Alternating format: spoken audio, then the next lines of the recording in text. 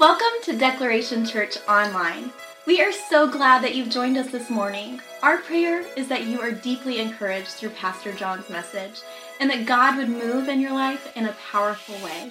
God is doing big and amazing things right now in and through our church, and we would so love for you to be a part of it. Before we join the service in progress, I want to share a few quick things with you. We would love for you to interact with us at facebook.com/declarehim. And if you would like more information about all things Declaration Church, please visit us at declaration.org. Now, as we join the service, I would like to say, welcome home.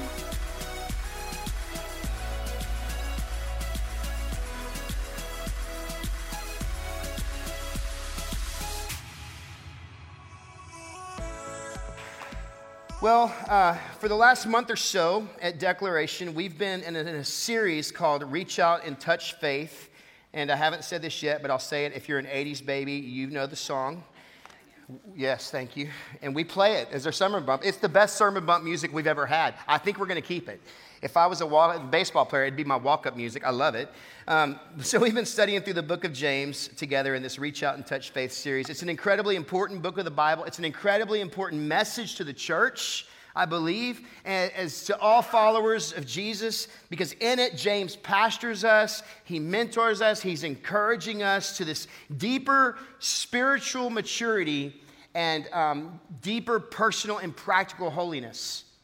Now, though sometimes James may say some things that seemingly sound hard, we can hear him as a trusted pastor and as a trusted advisor, a trusted friend, tried and true friend. And what he says are things that we need to put into practice, things that we need to put into play in order for us to grow and mature in our faith. In fact, the entire goal of his letter is the maturity of believers. Now, here's a list of things that James encourages the mature believer to be about. I'm just going to kind of give you the highlight reel of chapters 1 through 3 because we're going to spend some time in chapter 4. If you've got your Bible, feel free to go to chapter 4 of the book of James. But I'm just going to get, again, highlight reel. Here's to catch you up. James says things like this. He says, "Count it all joy when you face trials." I know that sounds strange. It sounds difficult. Why would I be joyful in trials? But he says, count it all joy when you face trials, when you suffer, when you face circumstances, when you're in situations that are beyond your control. God is going to use those things. He's going to use all of these things for your good somehow. He's going to work all things together for good. He's always up to something good, and he's going to use them for his glory. He's going to grow you. He's going to mature you through these things, so count it joy. He says, ask for wisdom. I know right now you're probably thinking, well, I'm good, but this person next to me, they need wisdom. So, no, ask for wisdom, he says, right? Ask for wisdom. When we need it, it's there for us. Ask for wisdom. He says, own your own stuff. Own your own stuff. Realize our sin is not God's fault. It's our fault. It's on us. Just as man has chosen rebellion and knowledge in the garden, so today man still chooses rebellion and knowledge over intimacy and relationship. And in that, we've got to own our own stuff. God is not an accomplice to our sin. Number 4, know that God gives good gifts. He's good, and everything he does is good. Look at Genesis 1 and 2. Every time he creates something, he declares it as good, and then he finally gets to the end, and he says, this is very good. God gives good gifts. He's the giver of every good and perfect gift in James chapter 1, verse 17. He's the Father of lights. It also says, be doers of the word, not just hearers of the word. He's encouraging us. We've got to be doers of the word. I'm afraid that all too often the church in America today has become information junkies. We are so heavy on information, but we lack transformation. And that's the reason why sometimes the church feels a little neutered and we're not seeing powerful visitations of God anymore because all we're doing is exalting information over habitation and transformation. We got to be doers of the word. It's active. He says, be courteous to all, be compassionate to all. We should show no partiality to anyone, no favoritisms. We don't play that game. We got to understand everyone is equal in the sight of God who created them and loves them passionately. We got to remember God created each and every person on purpose and for purpose. Did you know God created you intentionally. You're not a cosmic accident. He did not mess this up. He created you on purpose for his purposes, for his glory. God has a unique plan for each and every one of his created beings. Because of this, in chapter 2, James instructs us in the church, there's no class system when it comes to people. There's not one person that's better than the next. It doesn't matter your pedigree. It doesn't matter your information, your knowledge, your education. It doesn't matter your 401k, your job status, your social status. It doesn't matter the neighborhood you live in. There's no class system when it comes to people in the church, according to James. Also, he says there's no class system when it comes to sin. All sin separates us from God. Though there may be different varying ramifications and consequences to sin and rebellion, simply to God, sin is sin. We try to classify it often as, this sin is way worse than this other sin. But can I tell you, all sin in the sight of God is sin. It causes separation from him. It causes a breakdown in the ability for us to have intimacy in our relationship with him. And it grieves him. See, we can easily find ourselves in comparison and compromise, especially when we look across the aisle every now and then and justify our sin versus that one, going, what they did was way worse than what I did. They're way worse off. But see, let me tell you, James is telling us and that God is calling us to consistency in all things. In other words, I used this illustration a couple of weeks ago with our church. We cannot hate the homosexual agenda while we hang on to our greed and gluttony. We can't do it. Consistency, James says. He also emphasizes that we need to serve because serving is an expression of faith. Serving should originate from this overflow of gratitude to God and from a love for God. So we serve, we're active. Faith is active. It's a verb. It's moving forward. It's using your hands. It's stepping into the things that God is calling us into. It's something that we live. It's something that we do. James tells us faith without works is dead. Why? Because he says a workless faith is a worthless faith. Come on, somebody. Now, with this said, we also need to understand our works do not save us. Our activity is not a prerequisite to our salvation. Our works don't save us, but our faith in Jesus saves us. And because of our faith in Jesus, we work, we serve. Our faith is not determined by what we do, but it is very well demonstrated by what we do. The root of our salvation is faith, but the fruit of our salvation should be works. Our activity for Christ should be the evidence of our identity in Christ. Do you see it? So today, at the end of the service, we're going to have cards for you to fill out on where you want to serve in the church. I'm just playing. We're not doing that. I'm just playing. But seriously, think about it. All throughout his letter, James is driving at our heart and our motivations. All throughout it. He warns us in chapter 3 about the tongue, a very small yet powerful muscle. And he's talking about our need to control our tongue. See, as believers of Jesus, we're to speak the language of Jesus, which is the language of life, not the language of death. That's the language of hell. We are to speak blessings, not curses. We are not to gossip, but rather we are to edify. We are to exhort and to encourage, not discourage or divide.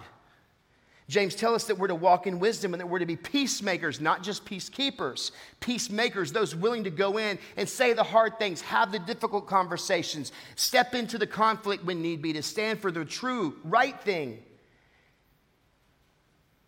He says, as followers and imitators of Jesus, we need to walk in wisdom. With all of this in mind, James continues to encourage us to this deeper spiritual maturity in our walk with Christ. Let's look at chapter 4. Today, we examine the winnable war against worldliness. And I'm going to ask you, if you will, would you just stand up in honor of the Word of God as I read these first 10 verses in chapter 4 of the book of James. I'm reading from the Christian Standard Bible, and it says this: "What is the source of wars and fights among you?"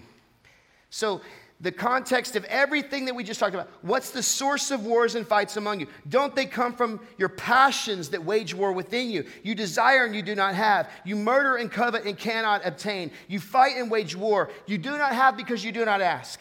You ask and don't receive because you ask with wrong motives so that you may spend it on your pleasures. You adulterous people, don't you know that friendship with the world is hostility towards God? So whoever wants to be a friend of the world becomes an enemy of God. Or do you think it's without reason that the scripture says the Spirit he made to dwell in us envies intensely, but he gives greater grace?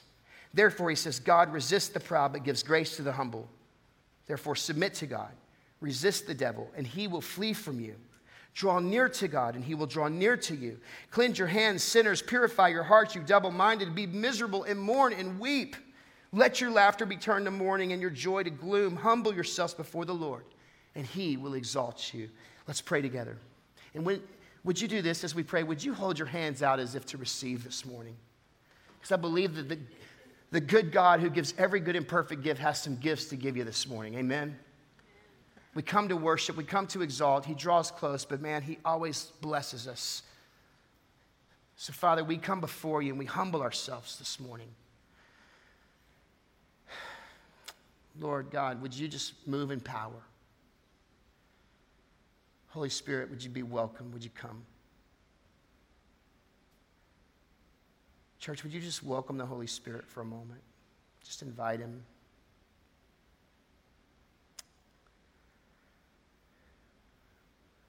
Would you speak to us today through your word of life? Empower your word, Holy Spirit. We pray that we might apply these things and walk in holiness and not worldliness. We pray in Jesus' name. Amen. Amen. Well, let's take a few minutes to break this down and see what the Spirit of God desires to say to us and how we need to apply this word today so not to fall into the trap of worldliness, but to walk passionately in holiness. James chapter 4, verse 1. We're going to spend a little time on verse 1 this morning. He says, what's the source of wars and fights among you?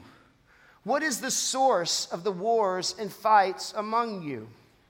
Don't they come from your passions that wage war within you? See, this is a contrast from how James ends chapter 3 in verse 18, because he says this. He says, the fruit of righteousness is sown in peace by those who cultivate peace. Now, again, there's action to that. Those who are cultivating peace, the fruit of the Spirit, peace. You're working at it. And he says, the fruit of righteousness is sown in peace by those who cultivate peace. So he exits chapter 3 with peace and begins chapter 4 with war and fights and battles. He says, what's the source of the wars and fights among you? What's the cause of the conflict? What's the cause of the angst? What's the cause of the conflict in your family, in your marriage, in your church, in your home? Can we just be real for a minute? Has anyone ever experienced the angst or anxiety of conflict, inner turmoil, or external war with family or with friends? Anybody? Would you say, yeah, that's me? Maybe you're in it right now. Has anybody ever experienced this in the church?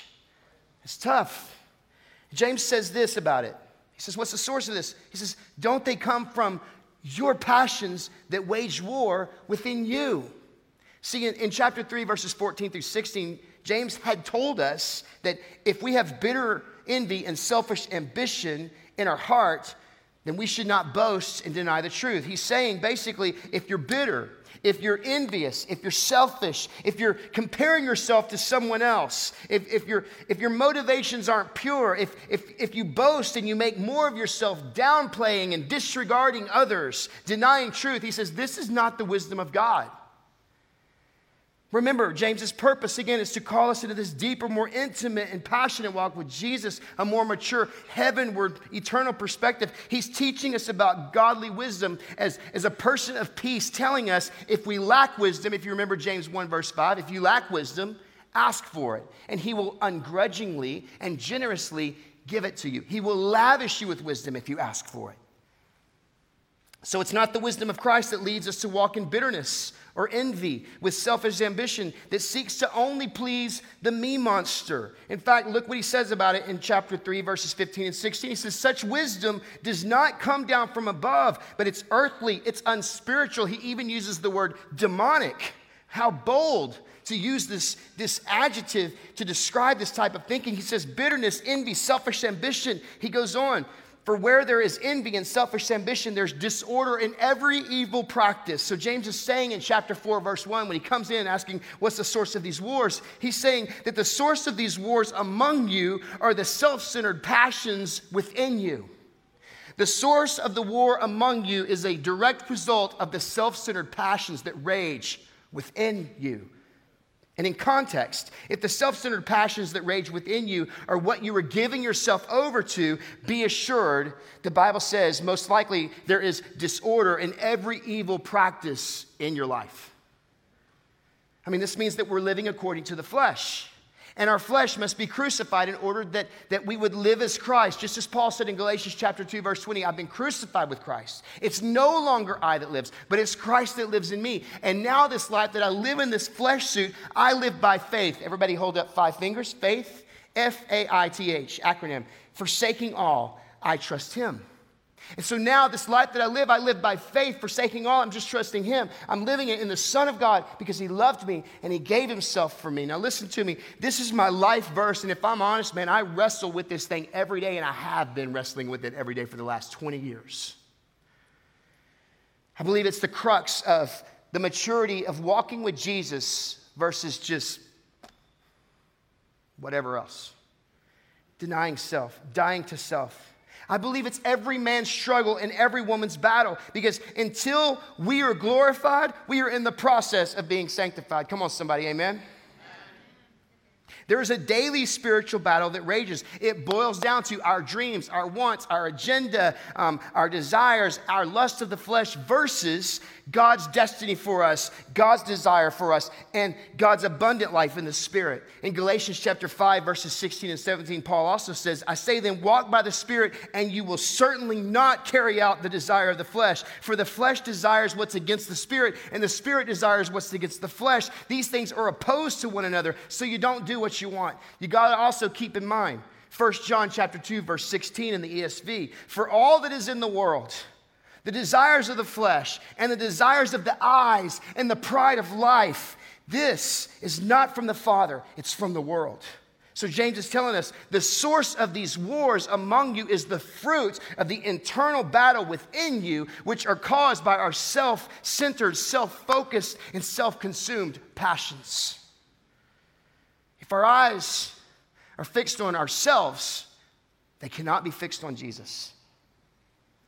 Our conflict, both internal and external, is the fruit that can be traced back to the root of our inner sensual lust or pleasures. In another word, hedonism, which we can define as the playboy philosophy that makes pleasure mankind's chief end. This wages a fierce battle in the hearts of every person. So in verse 1, with one simple question, James asks, and with one convicting statement, he sets us up to expose what's really going on in our hearts. And he goes on saying, that was just verse 1, by the way. I'll go faster. Verse 2. He says, you desire and you do not have. You murder and covet and cannot obtain. You fight and wage war. You do not have because you do not ask. See, war is the fruit of the illicit wants and desires within. Lust brings about murder. Covetousness results in the frustration of not obtaining our pursued desires, which all leads to quarrels, fights, factions, cliques, battles, wars, internally as well as against others. This is exactly what James is speaking to in verse 1. Now, when you take the last part of verse 2, you got to look at it and attach it to verse 3. So now we'll read. You don't have because you don't ask. You ask and don't receive because you ask with the wrong motives, so that you may spend, that word right there you could say means squandered. So it says, you ask with the wrong motives so that you may squander it on your pleasures. Here's what James is saying. He's saying God will never provide for our hedonistic squandering. He's also saying this, we cannot ask God to give us something from his hand so that we can then turn and offer it at the altar of our idols. It's like asking God to bless our depravity. It's never going to happen.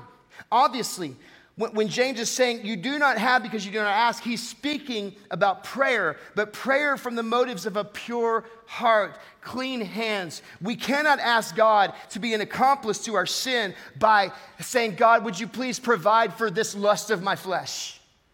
We cannot ask God to say, God, would you please give so that I can, would you please give into my misappropriated motivations? The correct way for believers in Jesus to have their needs met by God is by asking God out of a correct motivation of a heart, clean hands, pure heart. James goes on, but now with a more serious tone than usual. If you look at chapters 1 through 3, every time he shifts gears or turns a corner, he always starts with like, my brothers, my brothers, my brothers. Now look at verse 4, because he says, you adulterous people. You unfaithful, rebellious, stiff-necked people, right? Welcome to church, everybody. Okay, He says, don't you know that friendship with the world is hostility towards God? He says, you cannot give your affections to both. You can't ride that fence. It's either Jesus is Lord of all or not at all. That's what he's saying. By us giving the affections of our heart to chasing the values of this world and this culture, we're declaring our opposition to God. So James says, whoever wants to be the friend of the world becomes an enemy of God. Hear it in proper context. See, we can't have it both ways. Either worldliness or godliness, either his desires or our desires. These things are in opposition of one another. If we embrace the world and its culture, we forsake Christ and his ways. Remember Matthew 6:24. No one can serve two masters. You cannot serve both God and mammon. That word mammon can be translated to wealth. That word wealth, we've got to zoom out. It's not just about money. It's saying no one can serve two masters. You cannot serve both God and anything that you personify as your object of worship. That's what he's saying. So here's the question. Just as God in his kindness begins to work on us, who and what are we serving? I mean, and how would we know? Here's a great self-evaluation test that I put myself through often. How do I spend my money? The greatest commodity God gives me, here's the best one. How am I spending my time? I heard a statement the other day, and I just got to share it with you because I think it's important. As I watch more and more of the church running, chasing after scholarship and all kind of stuff. Today in America, we spend more time teaching our children how to keep our eyes on the ball rather than keeping our eyes on Jesus. And it's not that ball is bad. Please don't hear me say this. It's just that it's a bad God. And by the way, when our kids' lives begin to fall apart, the baseball diamond is not going to save them. It's not necessarily that some of the things that we are doing are bad. We just really strongly need to begin considering who and what are we serving? Where are we giving our heart's attention? Where are we giving our heart's affection? Where ultimately are we yielding our life's allegiance? Because what we are serving declares our focus, which is either worldliness or godliness, worldliness or holiness. James goes on to say in verse 5, or do you think it's without reason that the scripture says, the spirit that he made to dwell within us envies intensely? I love the Passion Translation if you've never read any of that. I love how verse 5 reads because it says this. Does the scripture mean nothing to you that says the spirit that God breathed into our hearts is a jealous lover who intensely desires to have more and more of us? God is a jealous God for our worship. He's a jealous God for our adoration, our attention, our affection, and ultimately our allegiance. Deuteronomy 4, be careful not to forget the covenant of the Lord your God that he made with you. And be careful, don't make an idol for yourselves in the shape of anything he has forbidden you. For the Lord your God is a consuming fire, a jealous God. Understand this, listen. Jesus that resides within you doesn't want a roommate. He doesn't want to share your life with anything else. When we surrender to him, we belong to him. As a means of application, think on this for a minute. I believe that God is always inviting us into our next spiritual step with him. I just believe that. He's always growing us, working on our heart. Maybe your spiritual step today is to understand that it's time to evict some things out of your heart and out of your mind and out of your life. Maybe your spiritual step today is, it's a time to evict some things out of your home and out of your marriage and out of your family.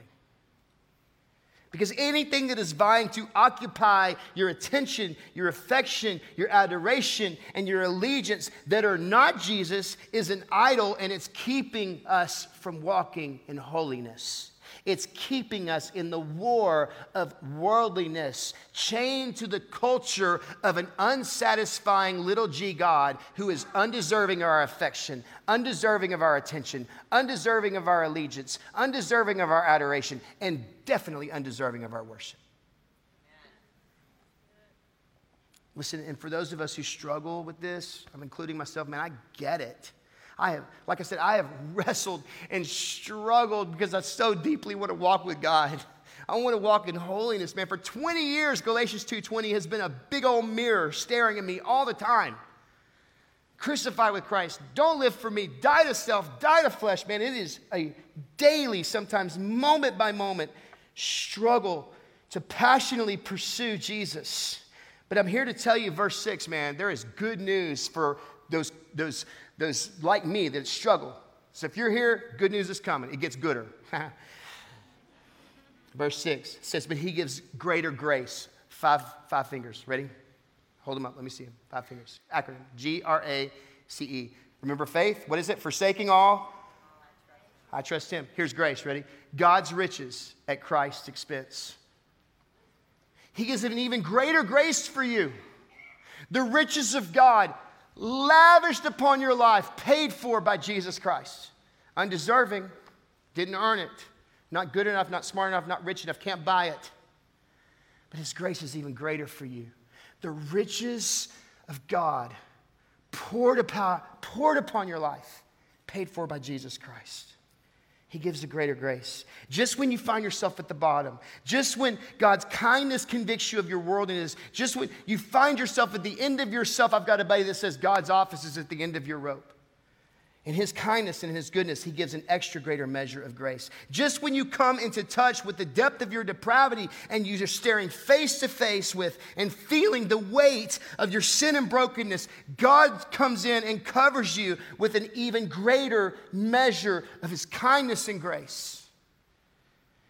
If there's any fighting among you, fighting and unforgiveness in your family, inner turmoil, sleeplessness, selfishness, self-centeredness, envy, anxiety, comparison, compromise, self-induced and self-inflicted battles and war, there is a greater measure of grace available to you. Amen? And here's the deal. God's desire is for more and more of us. And when we offer more and more of us to him, guess what? We receive more and more of him. So I was hanging out. I used to travel full time. I was hanging out in a minor Christian celebrity's house one day. It's pretty funny. And there was this theological conversation going on with these people, and there was a lot of people there. And one of them started talking about, I just don't understand these churches who keep calling on for the more of God, the more of God, the more. We've got all the God we're ever going to have. And man, I sat there for a moment and just started backing up, waiting for lightning. Because I was like, time out. If I've got all the God I'm ever going to have, I am in trouble. I need God. I need God. You know why we do church? It's not so all the pretty, sanctified, holy people, it's not so we can have a museum for all the saints. It's because we need a hospital for the broken people. Amen. We need God. If you're like me, you need God. Here's one. If you think you've just found the perfect church, you just ruined it. I love you. We need God. We need God.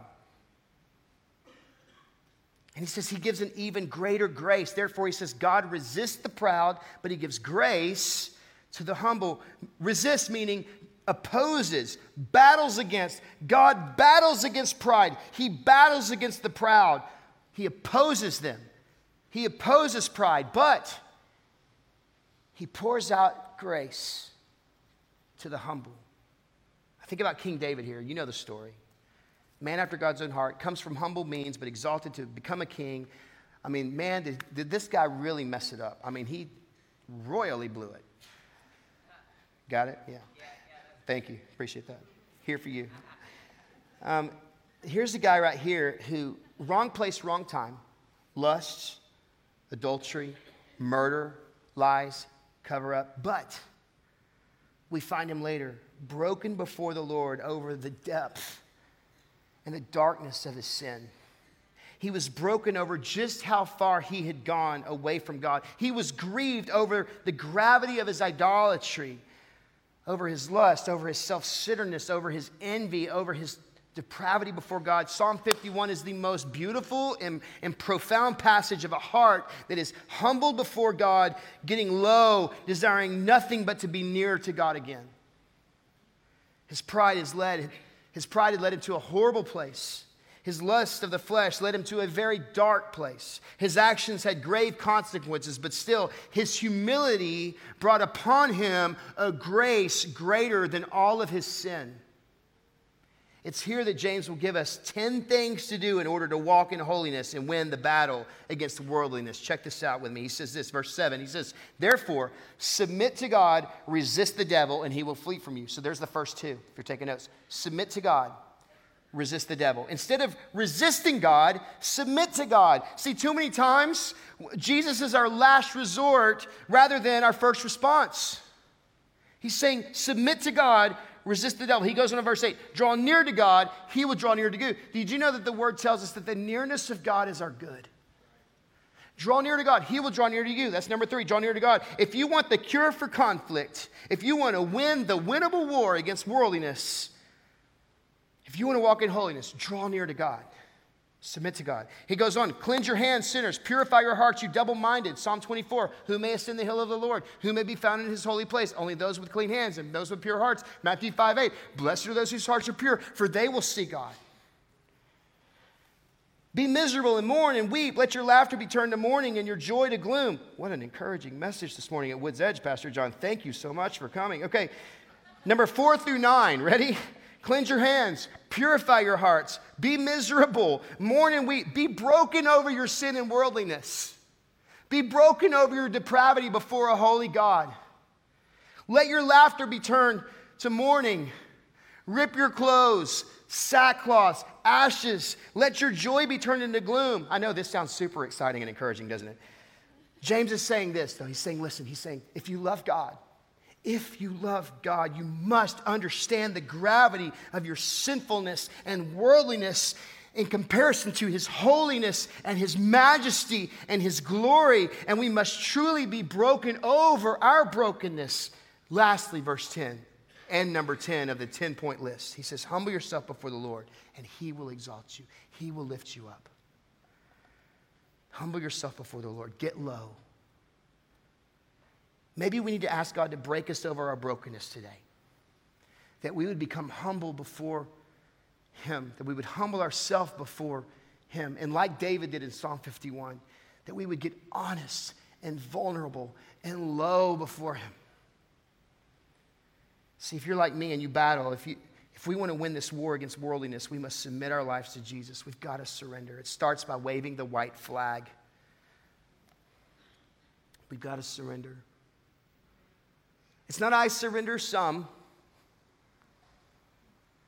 It's I surrender all. Because the beginning of maturity in Christ is being crucified with Christ. Let me ask you some questions.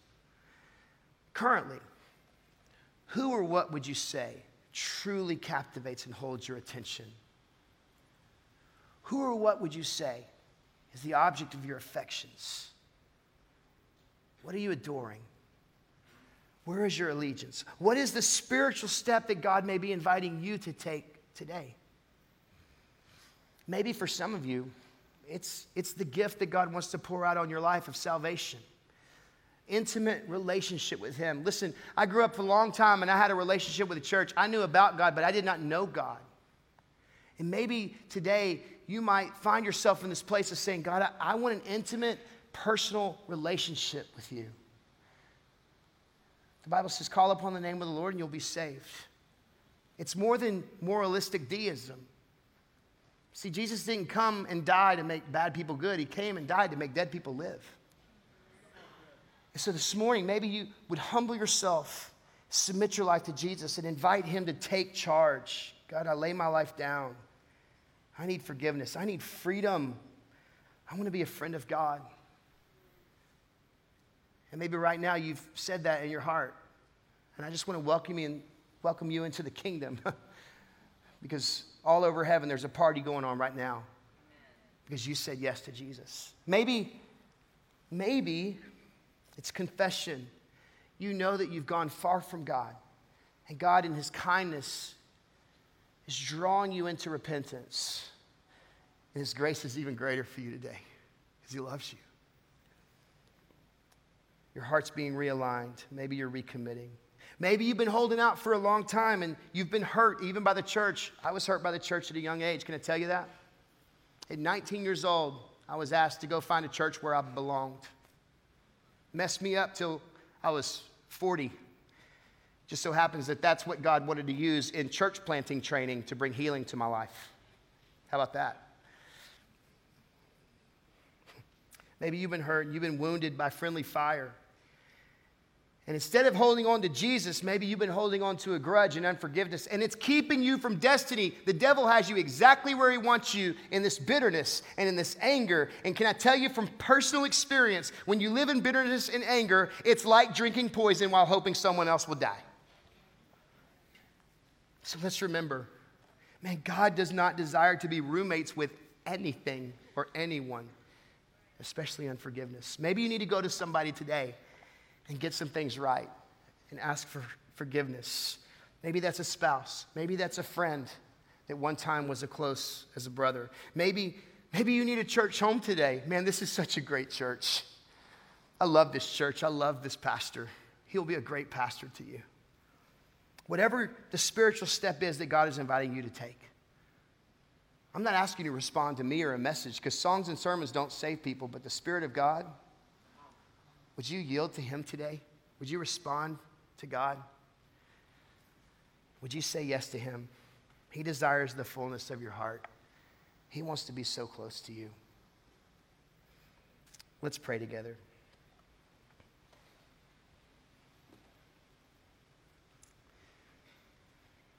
Father, thank you for your goodness and your kindness. Would you draw us today as we worship? Would you help us to apply this empowered word from your Holy Spirit? Help us to only hear the things that you have wanted us to hear. Take away the things that we need to take away and leave the rest behind. But Lord, speak to us. Move in us. Change us. Make us be more like you and less like this world. Thank you for the same Spirit that raised Jesus from the dead residing within us. Now give us victory in this. In Jesus' name we pray.